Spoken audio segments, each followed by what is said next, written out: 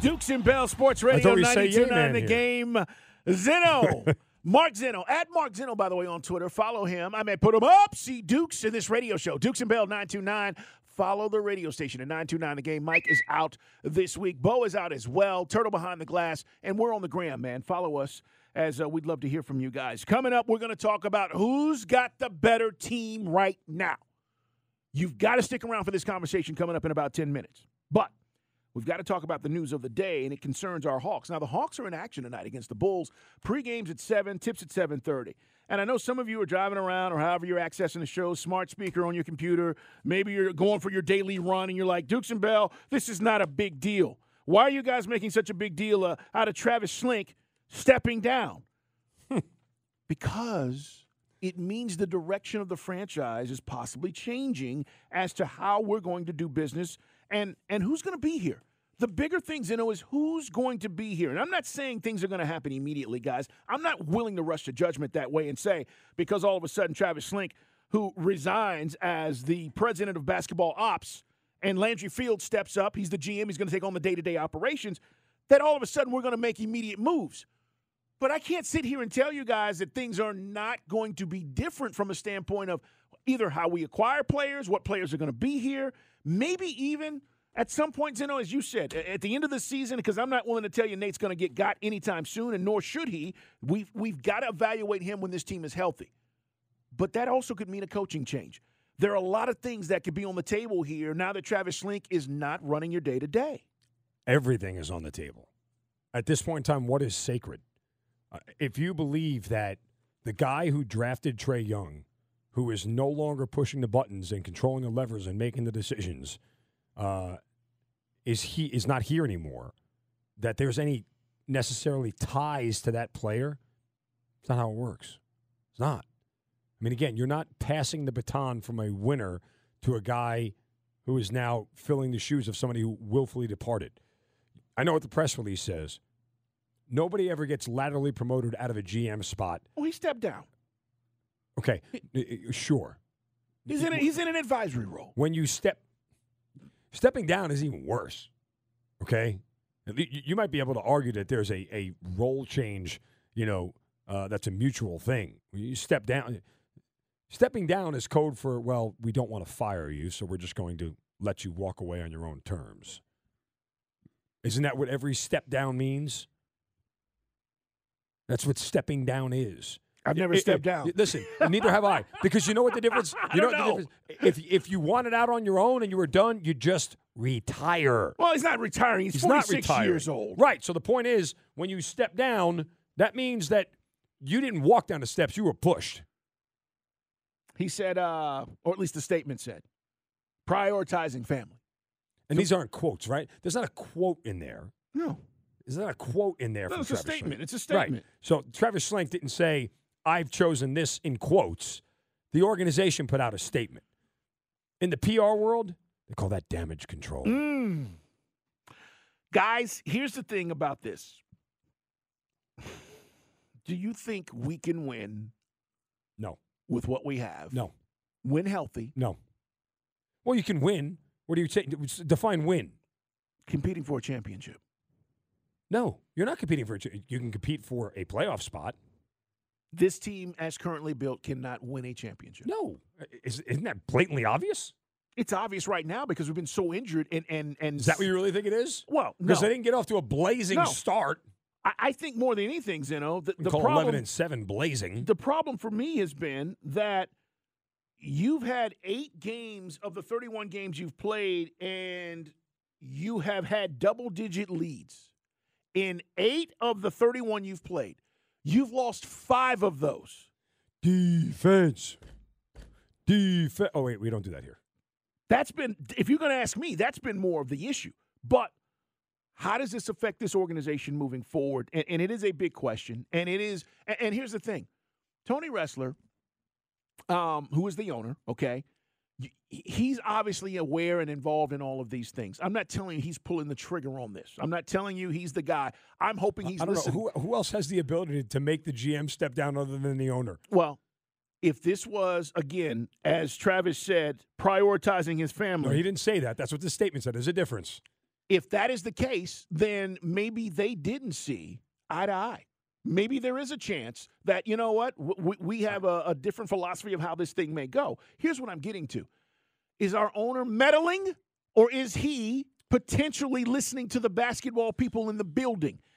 And to me, that is a bigger issue if you're telling me a guy who pretty much has said, listen, I'm going to listen to the people. He said it on this show numerous times. I'm going to listen to the people that I trust and I know that know basketball.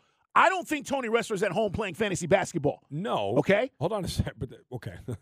The people that he trusts and know basketball don't necessarily reside within the building. They don't? No. Why are you going outside of your building to talk about your team with other people? Here's the thing. When you're at that level, you don't talk with people who work for you about those sort of things. When you're making a change of this nature, you talk to people outside the organization. What did you do? How did you handle this? You talk to peers. You don't talk to subordinates. If he's listening to the basketball people, what is the reason to not listen to Travis Schlenk? Wait a minute.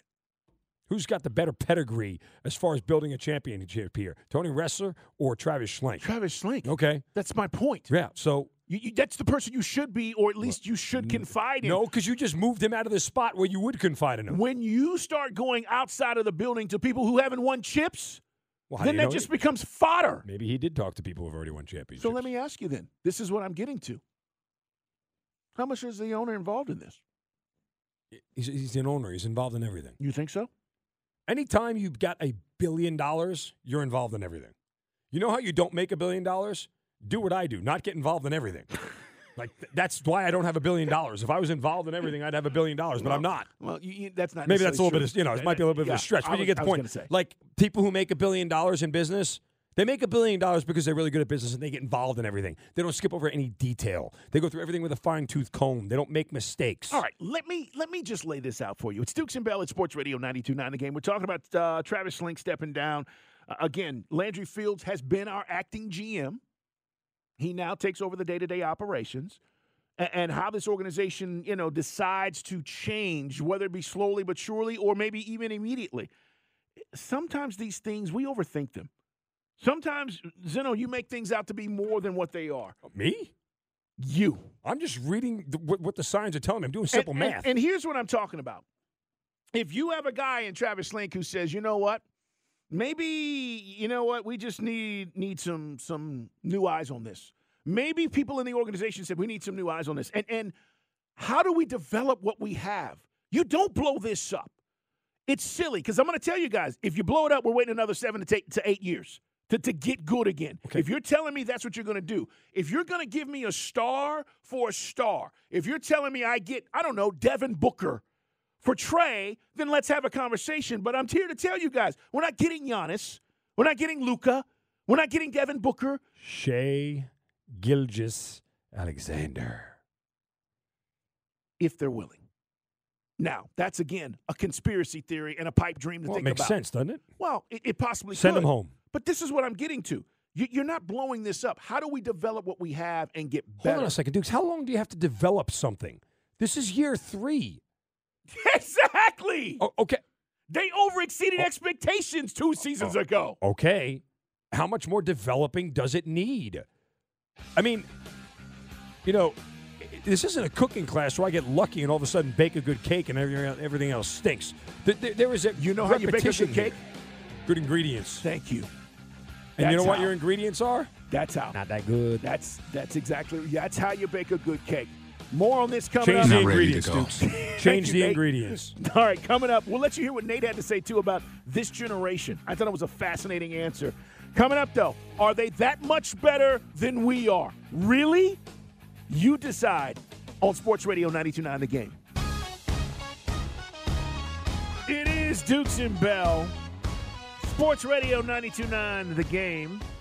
Dansby Swanson details his Cubs decision in Chicago, talking about his wife made the call. Every time he walked in, he said he would have the Cubs game on. And he's talking about, like, the sentimental favorite. He's talking about his grandfather, who died just a week ago. And he was talking about his grandfather would have the Cubs game on. Now, again, without the Superstation, without WGN, you got a lot less Cub fans and certainly a lot less Braves fans around the country. But Dansby was talking about he just loved baseball so much. Being a Cub means more to me than people realize. It's no disrespect to me leaving my hometown, but he talks about him growing up and how the Cubs seemingly were always on. And I can relate to that. I mean, again, I think we have Braves fans in Kansas, and Oklahoma that were watching TBS and watching the Braves all those years, and they didn't have a team, and they started supporting the Braves and started following the Braves. Braves country is real, but Dansby was talking about this today. He signs a 7-year, $177 million contract with the Cubs. It's the second richest deal in franchise history. So, again, congratulations to him. But how many Braves fans are hoping this works out like Jason Hayward did for them? Yeah, you guys are mean. They're having to pay Jason. They're still having to pay Jason. Let's talk about what's going on with the Mets, because this Carlos Correa flip, this switch, he was supposed to be a Giants guy, and this is a little bit concerning because reports are that the Giants medical staff saw something that concerned them, which then said, hey, they were ready to not do this deal, and then Correa and his agent basically said, Scott Boras, okay, cool, we're going somewhere else. They go to the Mets. 12 years, it's still a lot of money, don't get me wrong, but what does this mean for the Mets, and are they that much better than we are? Listen, this is why Scott Boras is the best agent in the game, because I guarantee you as soon as he got wind of the physicals being an issue, you know what he did? Picked up the phone immediately, and went, okay, I got you, man. Don't worry about it. You let this deal fall through. I'll take care of the rest. And that's exactly what he did. So it's 12 years, $350 million. Mm-hmm. Where are they better than us? Okay. Where are they better than us? Here we go, Dukes. Ready? Yes. Here's what we're going to do. All right. We are going to go player by player, position by position around the field, okay? And I want you to tell me when I name the Mets player and the Braves player, would you take the Mets player, the Braves player, or you think it's a wash? Okay. All right, here we go. Let's keep this easy here. And we'll Braves. Oh, you haven't started yet. Okay, yep, sorry. Sorry. Let's start in the infield. Start at first base. All right. Pete Alonso or Matt Olson? Ooh. Olson had a really good season. Yeah, Pete Alonso had a better one. He had 34 home runs, drove in 100. Pete Alonso is in the MVP conversation every year. You're right. All right, fine. Mets. Pete Alonso better. Second base. We are going to go Jeff McNeil and Ozzie Albies. Now, let's assume Ozzie's 100% healthy. I'm going to go Ozzie. McNeil almost won the batting title. Now, okay. Ozzie's faster. He'll steal more bases. He is and will. That's true.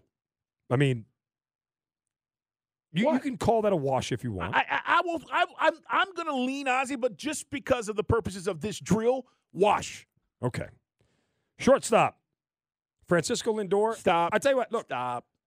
Let's say Dansby comes back. Lindor or Dansby? Mets. Lindor's better. He is. Okay. Now, here we go. Third base. Well, the Braves got Austin Riley. That's pretty good. What do you mean pretty good? Braves. No. Braves. Carlos Correa is playing third base for the Mets. I'm sorry? Carlos Correa is now playing third base for the Mets. Mets. Yeah. Okay. So we got a wash. Wait a minute. We got a wash was in three Mets. Monster last year. He was 38 MVP home conversation. Runs. He was. Come on, 878 OPS. Come on.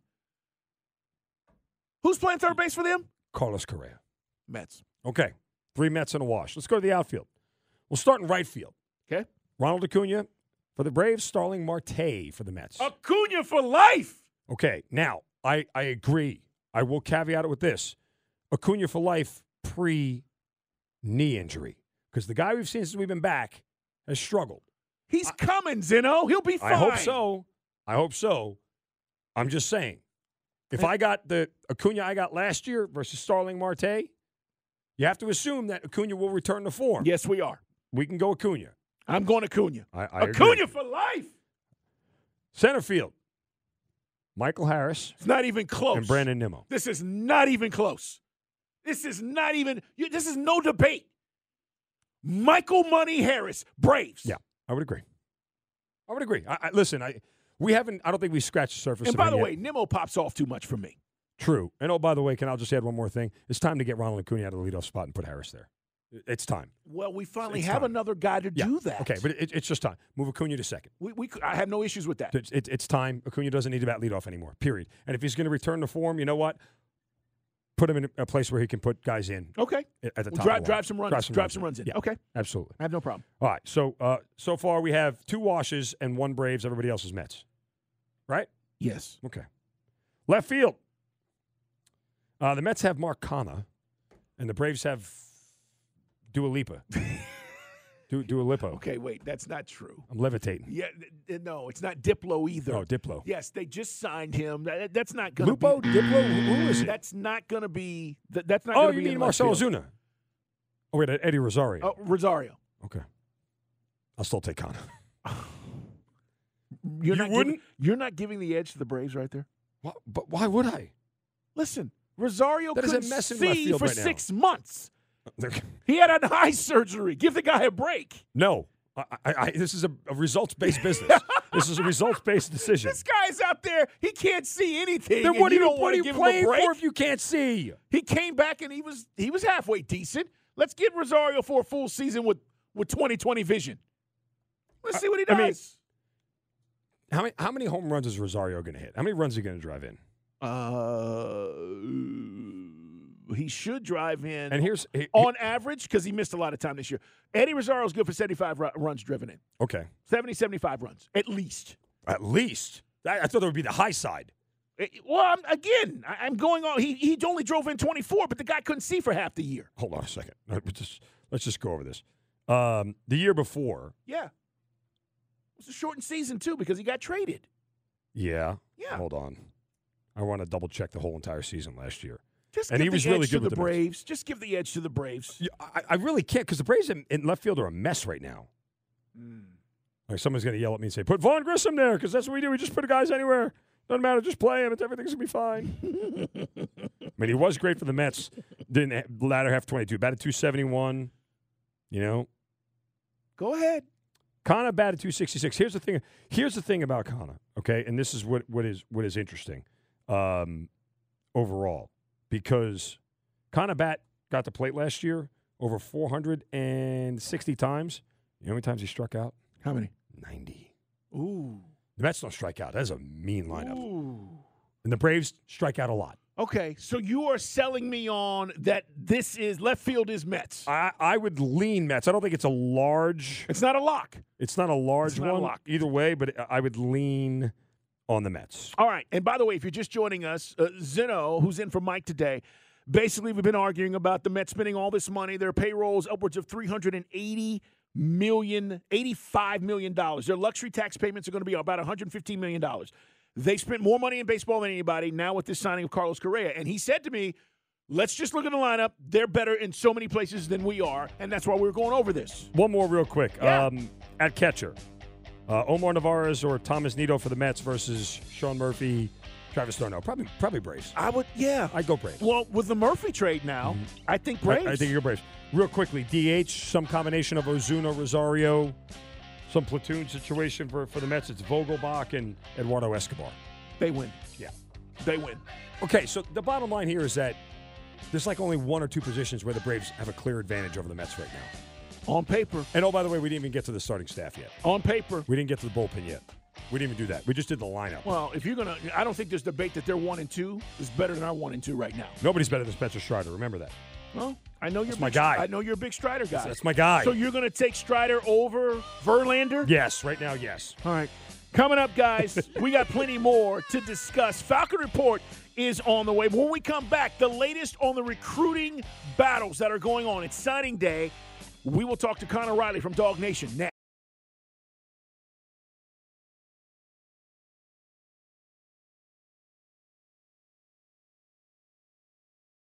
On the sidelines with the Dogs. The Dog Report is brought to you by Engineered Solutions of Georgia, a proud partner of the Georgia Bulldogs. All right, let's talk about signing day and find out where the Dogs are. Connor Riley joins us from Dog Nation. We pushed him back a little bit because he normally joins us at 4. We wanted to give him a little bit more time, as I know you needed today, man, with all that's going on. Connor, where are we at right now? Tell us about what you know about this Dog class so far. Yeah, number 2 overall signing class. I believe of the 26 guys committed they have right now, 23 of their letters of intent are in and they are officially signed. We should hear at least Damon Wilson's officially submitted later today. Still unsure about Raymond Cottrell, wide receiver out of Florida. Jamal Merriweather is expected to sign in February.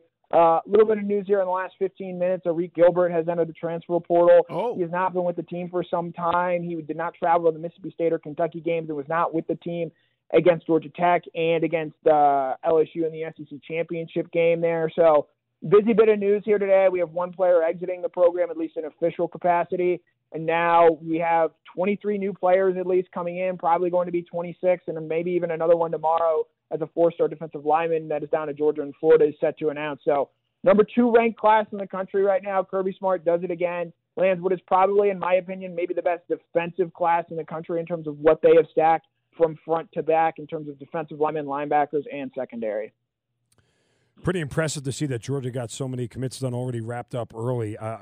Does it say anything to you that they're able to have this thing, by noon, all locked in stock with a bow on it, as opposed to other schools who are still waiting towards the end of the day? I mean, what does that say to you?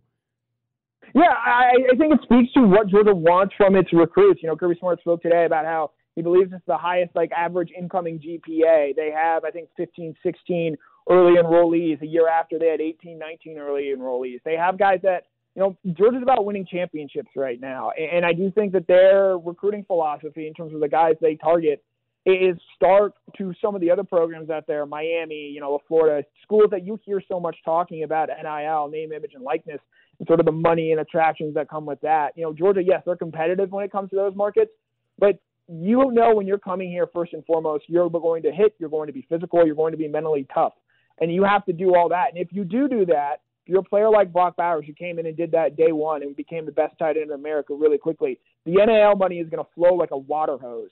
And so I think it speaks to, as you point out there, this is just what Georgia's class is in terms of the character and makeup behind it and what they want going forward out of these guys. Connor, no quarterback signed for 2023. What's the deal there?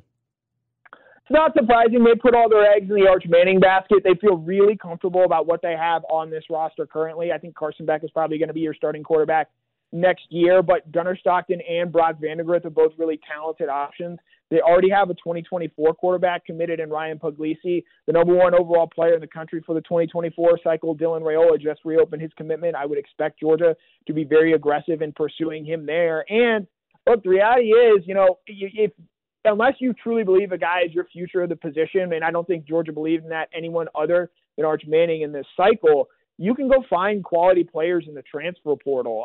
Devin Leary is going to be the starter at Kentucky next year. It sounds like Graham Mertz from Wisconsin is going to be Florida's starting quarterback. Hendon Hooker had a sensational season after transferring in for Virginia Tech. There are so many quarterbacks in the transfer portal, and that's going to be a year in, year out thing now going forward, that if you really need to find a quarterback, you really don't think that what you have in your roster is good enough at that position, odds are you're going to be able to find a talented enough player there. But I think it speaks to the fact that, Georgia made a big swing in Arch Manning. They didn't end up getting him. He goes to Texas. And instead, you have a guy in Carson Beck, Gunnar Stockton, Brock Vandagriff, who they feel really comfortable in all three of those guys for next year, along with what they have down the pipeline in that 2024 recruiting class. For the record, I just say Graham Mertz is terrible. What is Billy Napier thinking? He's going to go from Anthony Richardson to a guy who can't complete a 7-yard out route. Anyway, good luck, Billy. Have fun.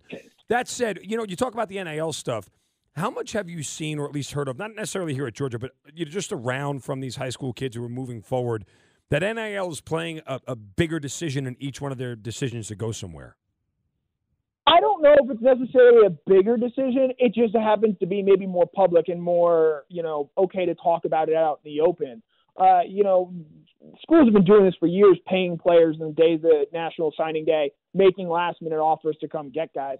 I think it's just now maybe people are a little bit more cavalier and open about what guys are getting and what you're hearing and what certain schools are doing in terms of making that attractive. Miami right now is not a very attractive school based on what you've seen on the football field.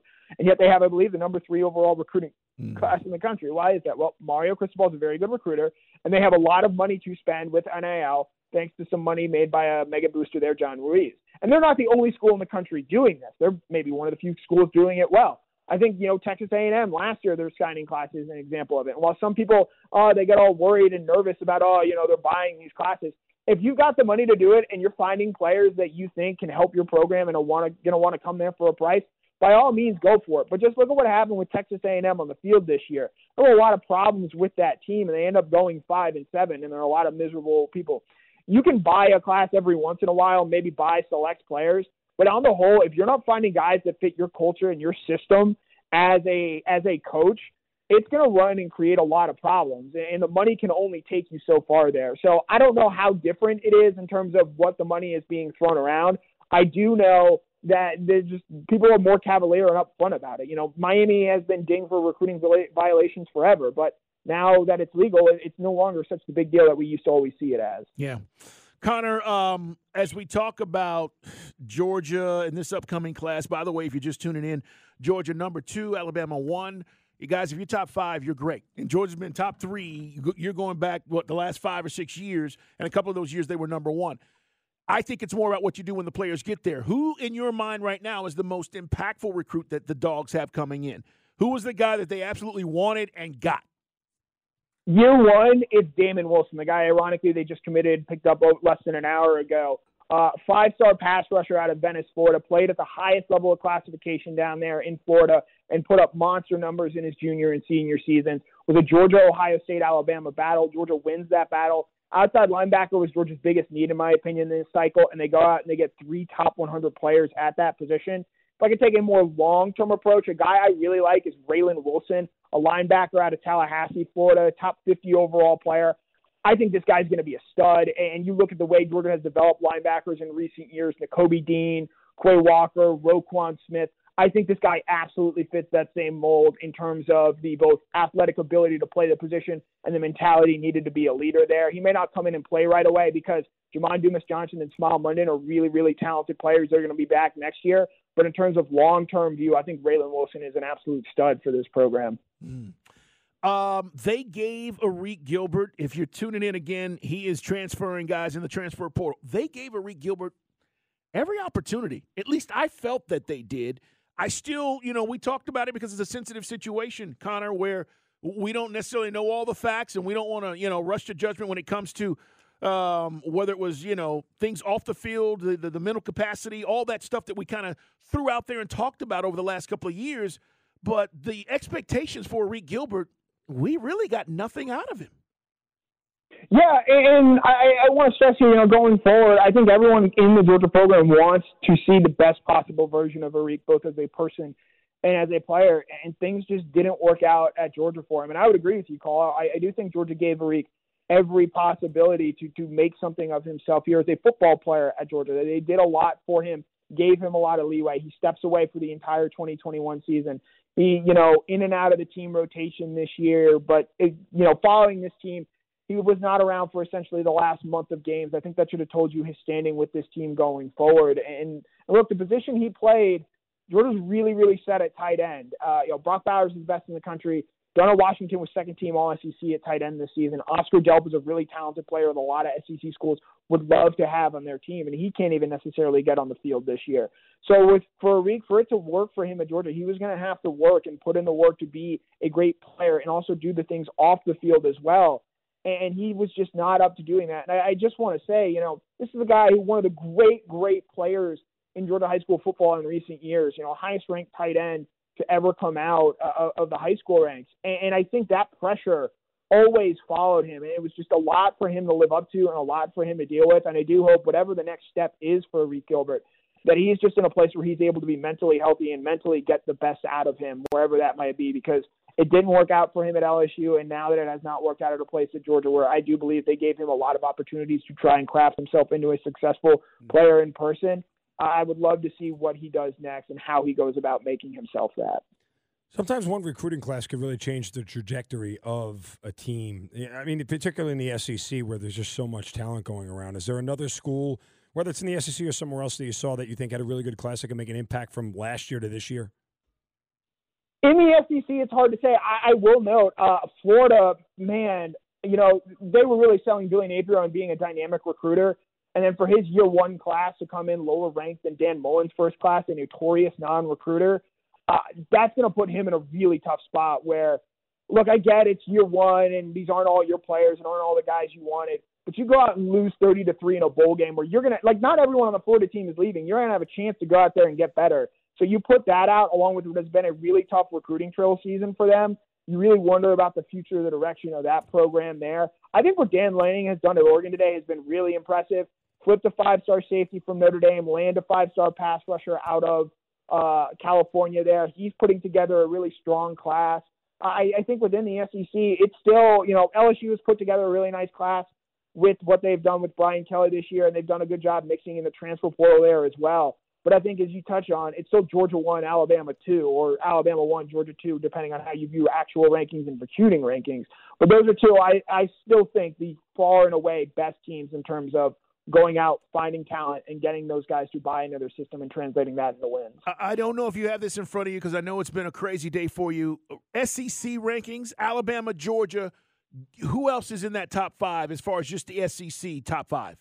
Do you know? Well, it depends when we want to start counting them as SEC programs because Texas signed a really strong class this year, led obviously by Arch Manning, but they have 4 other top 50 recruits.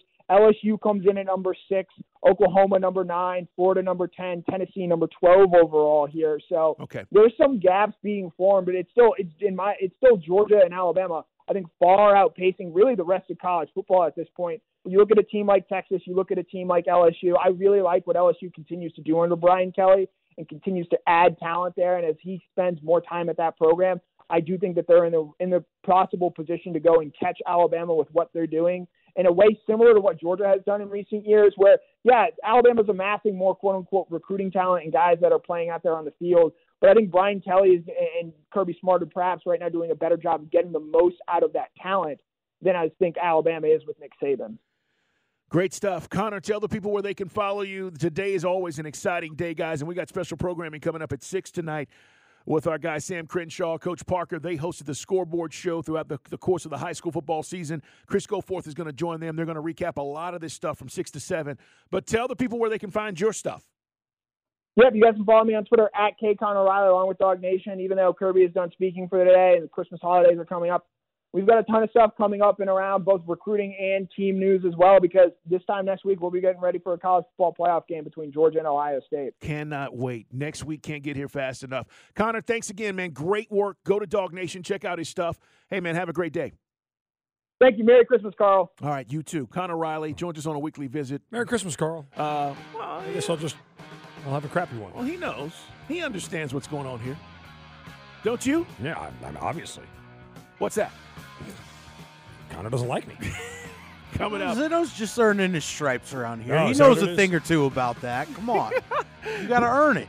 Tell him, Curtle. We're going to hear from Arthur Smith. Were you guys worried about Tyler Algier's size when we drafted him? Wait till you hear what Arthur Smith had to say about that and the progression of this young core group the Falcons have. It's coming up as part of our Falcon Report on Sports Radio 92.9 The Game.